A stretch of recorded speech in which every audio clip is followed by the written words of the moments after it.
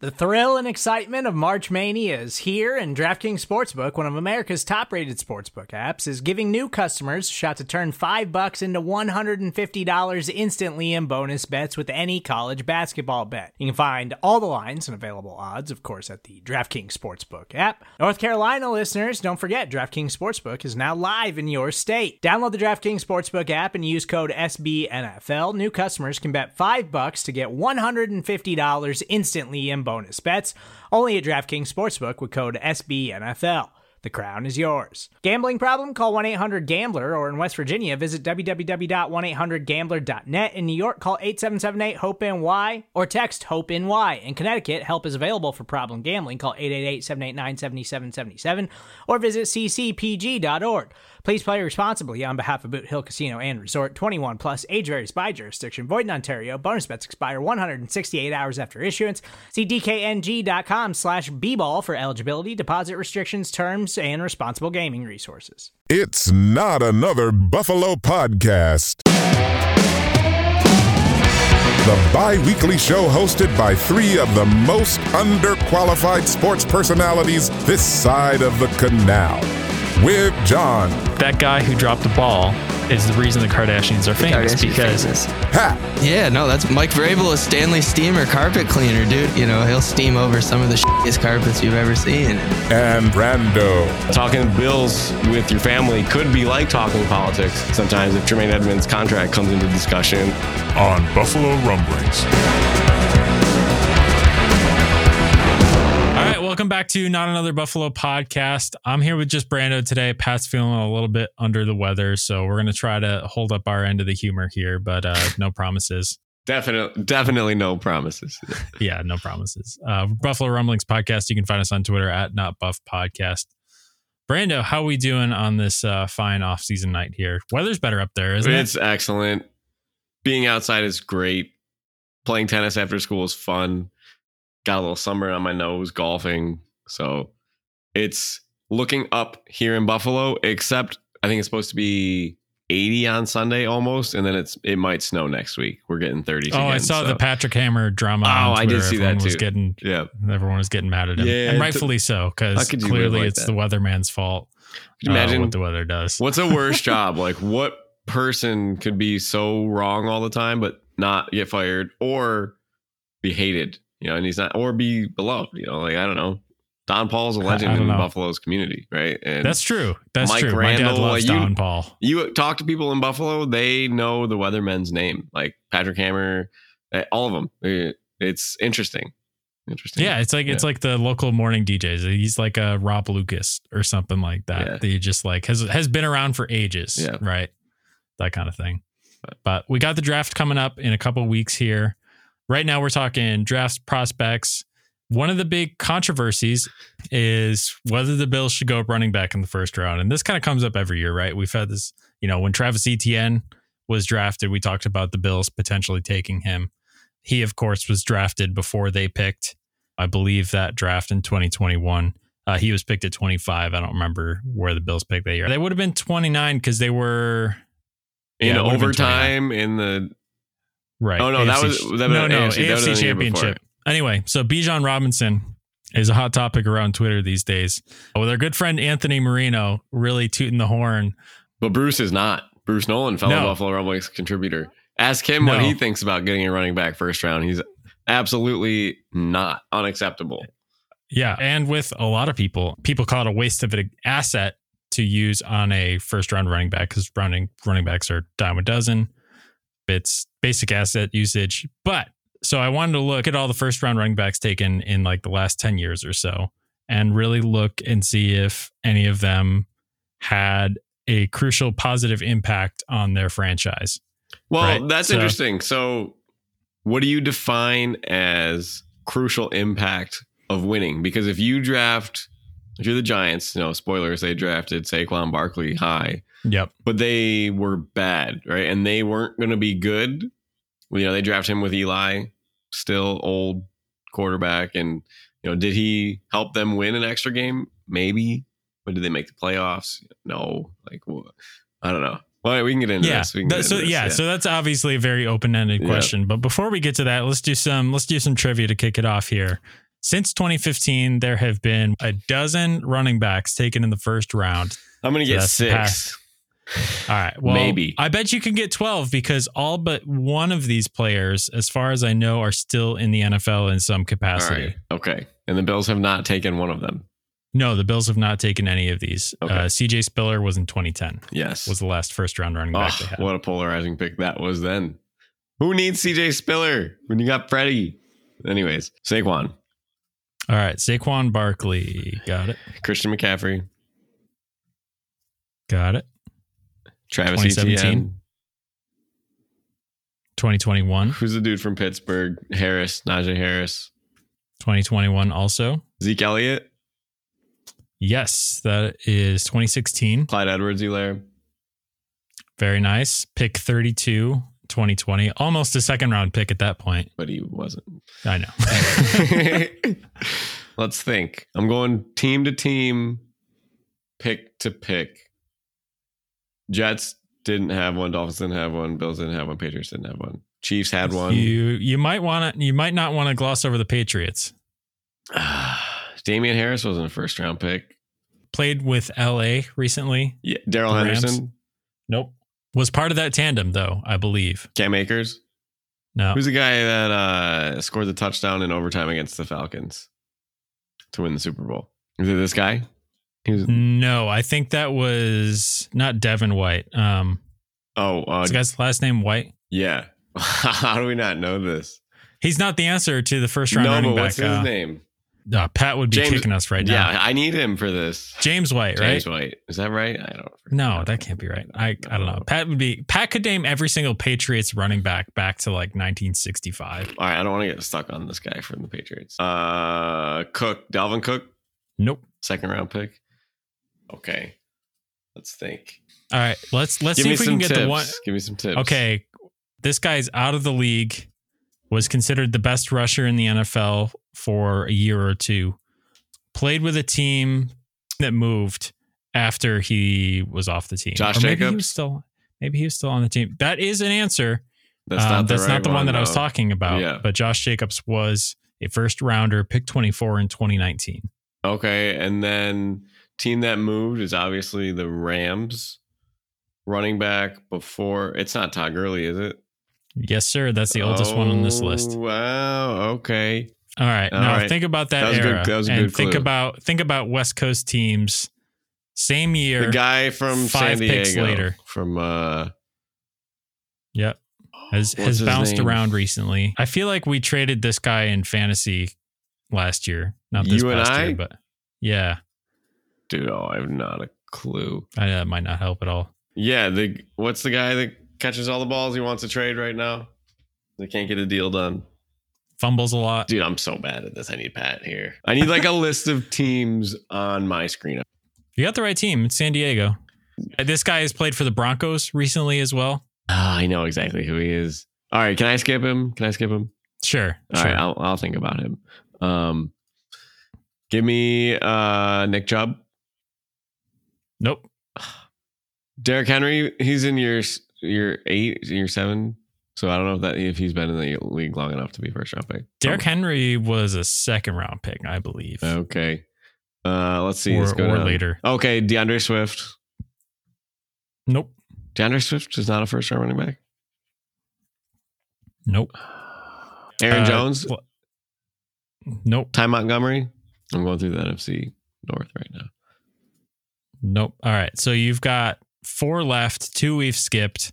Let's get to this. This guy recently was running back on a team with the GOAT, but he's not with the team that he was originally drafted. There you go. Yep. Leonard Fournette, drafted 2017, pick 4 overall. Okay.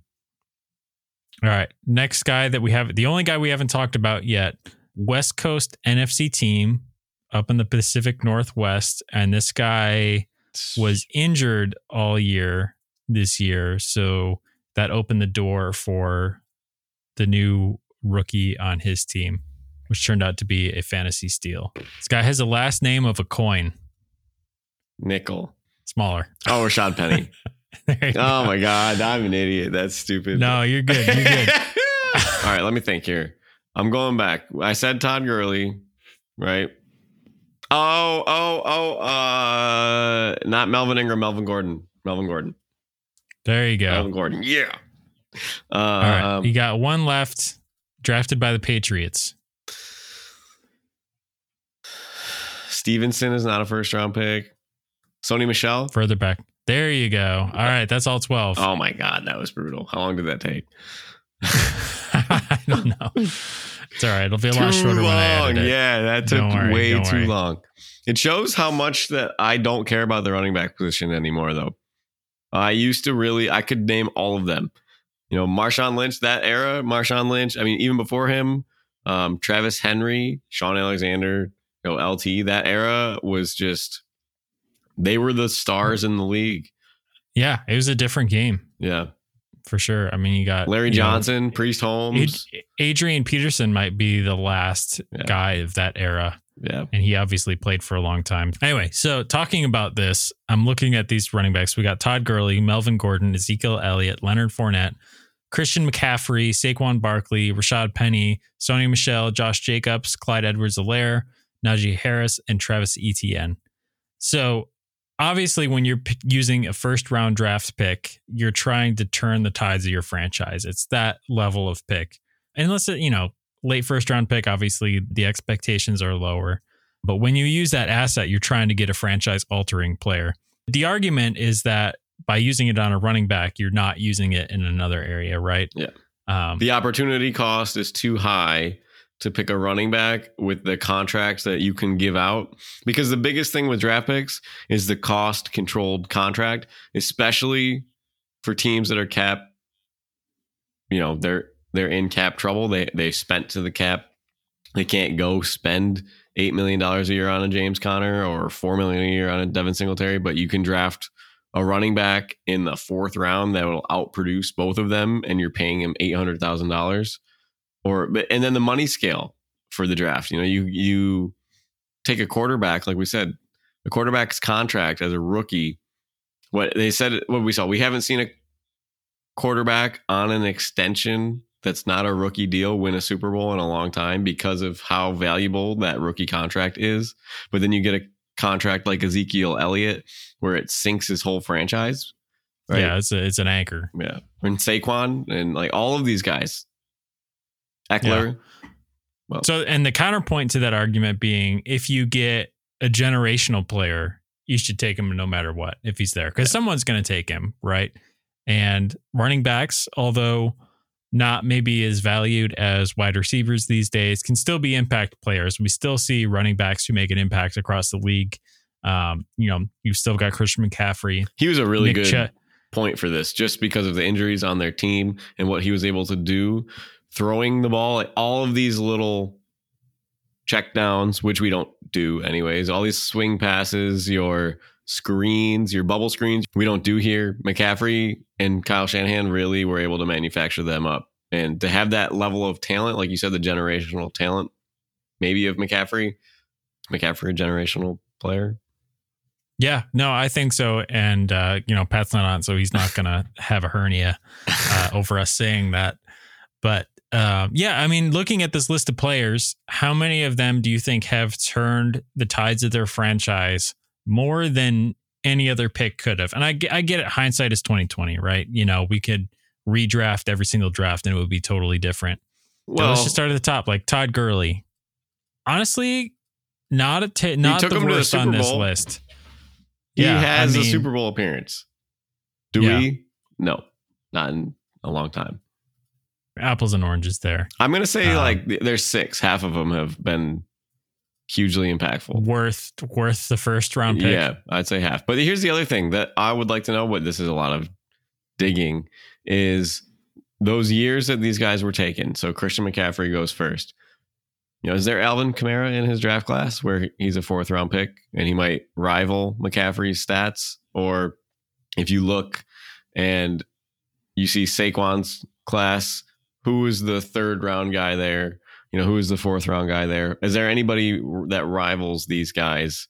Because you can get such an impact player at the running back position later. We say generational, and that's cool. you know he's going to come in and make an impact, but it's the ones that you don't know that come in and make the impact. These 4th-round guys, these 5th-round guys. I mean, what is Pacheco, 7th-round pick for the Chiefs, helps wins them a Super Bowl. You don't know that they weren't talking about him pre-draft, and you listen to somebody like Mike Shope, he says, I was on Isaiah Pacheco, And the thing is, receiver contracts are getting up there now. That's the extra value. You're not paying Diggs and Davis $40 million combined. If you lose Davis, you're paying Diggs, insert 1st-round pick for $2 million, and your total wide receiver room, the money goes down. Same thing with an edge rusher. You're right in the sense that it's 50-50 maybe. But that also is true for all 1st-round picks, really. What's the hit rate on all 1st-round picks? You're right. I think that this might be lower than 50-50 because the further we get down this list, I think the less impactful the players have gotten. And that's also further down the list is more recent. Yeah. So we know that the NFL changes year over year, and it's, the passing game. Todd Gurley, 2015 is still a point where you could really run a power rushing game and be a top level attack in the NFL. There are very few teams who still do that. The Titans being one, the Browns being another. Could you call Zeke Elliott a franchise changer? No. I don't think so. In a Christian bad McCaffrey. way. Christian McCaffrey is the only definite yes. Saquon Barkley is a tentative yes. Rashad Penny, no. Sony Michel, absolutely not. Josh Jacobs, no, not really. Clyde Edwards-Helaire, no. Najee Harris, no. Travis Etienne, no, not yet. Travis Etienne's close, but I don't think they're going to run it enough for him to get to that level in Jacksonville. No, I don't think so either.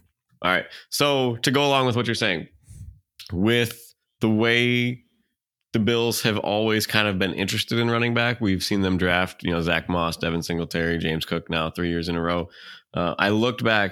We're getting a lot of headlines about pre-draft visits, right? The Bills are having the top 30 visits. You can fly a guy in. You can fly 30 guys in that are out of market to come meet with the team. We recently just saw like Jackson Smith and Jigma, the tight end, Luke Schoonemaker from Michigan, and Darnell Washington from Georgia. Then you get to the D-line, Gravin Dexter. But I was looking around and I wanted to go back in history to see how their visits might correlate with their draft picks. It was a lot of information, and I forgot that COVID happened for a minute because it changed everything for the way that they could visit pre-draft. So I looked at 2019, the year after Josh. 2 players that the Bills had met with, they drafted, and they were Ed Oliver and Dawson Knox. But some notables from that year, they met with N'Keal Harry, DK Metcalf, AJ Brown, Deebo Samuel, Josh Allen defense, Montez Sweat, Max Crosby, Miles Sanders, Darrell Henderson. So some good quality players, but you never know how the board is going to fall. So 2020 was different because of COVID. You get 100 visits, and they had to be FaceTime.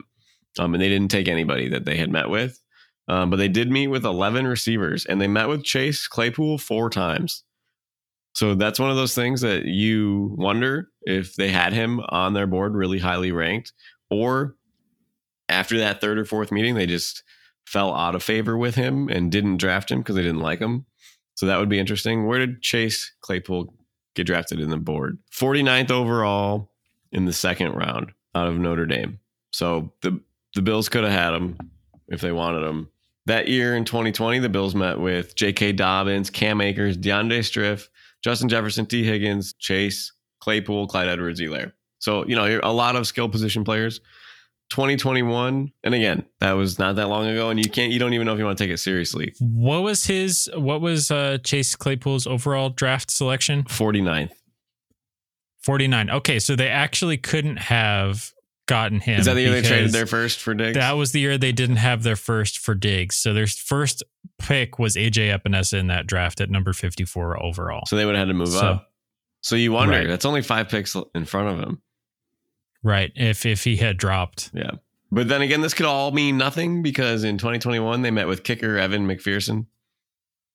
They didn't take him. They didn't need a kicker really, but they did take Matt Ariza as a punter, right? But nothing really crazy that year. Asante Samuel Jr., Jarrett Patterson, the running back from UB, was a visit. But then last year, you stick with the running back perspective, they met with Breece Hall and Isaiah Spiller. But then they also met with James Cook and Kyer Elam, and they took them. So It all comes down to how the draft falls. Bills could have loved Chase Claypool and just missed out. But when you look at the trends of the position groups that are coming in, and is it offense or defense? And right now you have 1, 2, 3, 4, 5, 6 wide receivers, 3 offensive linemen, 2 running backs, 4 tight ends, 4 defensive lines, and 3 safeties. So that you're offensive heavy on your visits right now. So what do you think about that? Do you think that matters, or do you think that's like McDermott can get a read on a defensive player better because he's a defensive coach and they want to learn more about the offensive guys? I really think that I think that they see what we all see and how valuable it would be to have a rookie wide receiver come in and make an impact right away. It seems to be a position, especially in recent years, where more so than most other positions where a rookie can come in and be effective. You don't see that as much on the offensive line. If you select an offensive tackle, you're probably going to have to do like 2 years of development before that player hits their peak, where, not everyone is a Jamar Chase either. And is just going to set the world on fire as a rookie. Well, we talked about that last episode. 6,000-yard receivers, right? In the last, same amount of time? 2016? Yeah. Yeah, and not all taken in the first round, obviously. So I think that the value that they could have there if they get the right guy is too hard to deny. And, there are people that say that this draft is not as deep in the wide receiver class as it has been in years prior. And obviously that remains to be seen. I don't know if there's been a bad receiver draft in the last 10 years where you could say that there was 0 wide receivers that came out of it that were good, but I think that the board will suit their needs as long as there's not a run on wide receivers in the 20s, like right before they pick. Which has happened regularly, right? Right. Exactly. In the last few years. It seems to me that the guys that are really going to make an impact have to go earlier, though, than what we can get. And I don't want to take one just for the sake of taking one. I want somebody that's going to make a difference. This is a huge draft class to influx talent that we couldn't get as a free agent. Because of our spending. We had to do it. The Chiefs did a really great job last year of doing this. Their rookie class helped them to their Super Bowl immensely. We need that. We need rookie production to keep our window open. You have to get it. Brandon Beane says it all the time. He's looking for the future and now. Your future dies year to year in the NFL. The year-to-year turnover is crazy, right? So if he misses on a few of these picks, you haven't had a Pro Bowler since what? Dion? It's been a second. Josh and Tremaine, it's been a long time. So we need some solid production out of these guys. Absolutely. All right, let's get a break in here real quick, and we'll be right back with a Sabres update.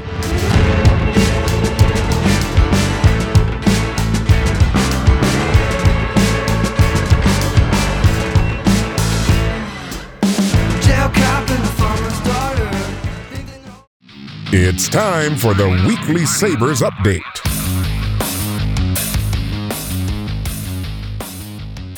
What's it, like 12? 12 years, a dozen. This has been your weekly Sabres update.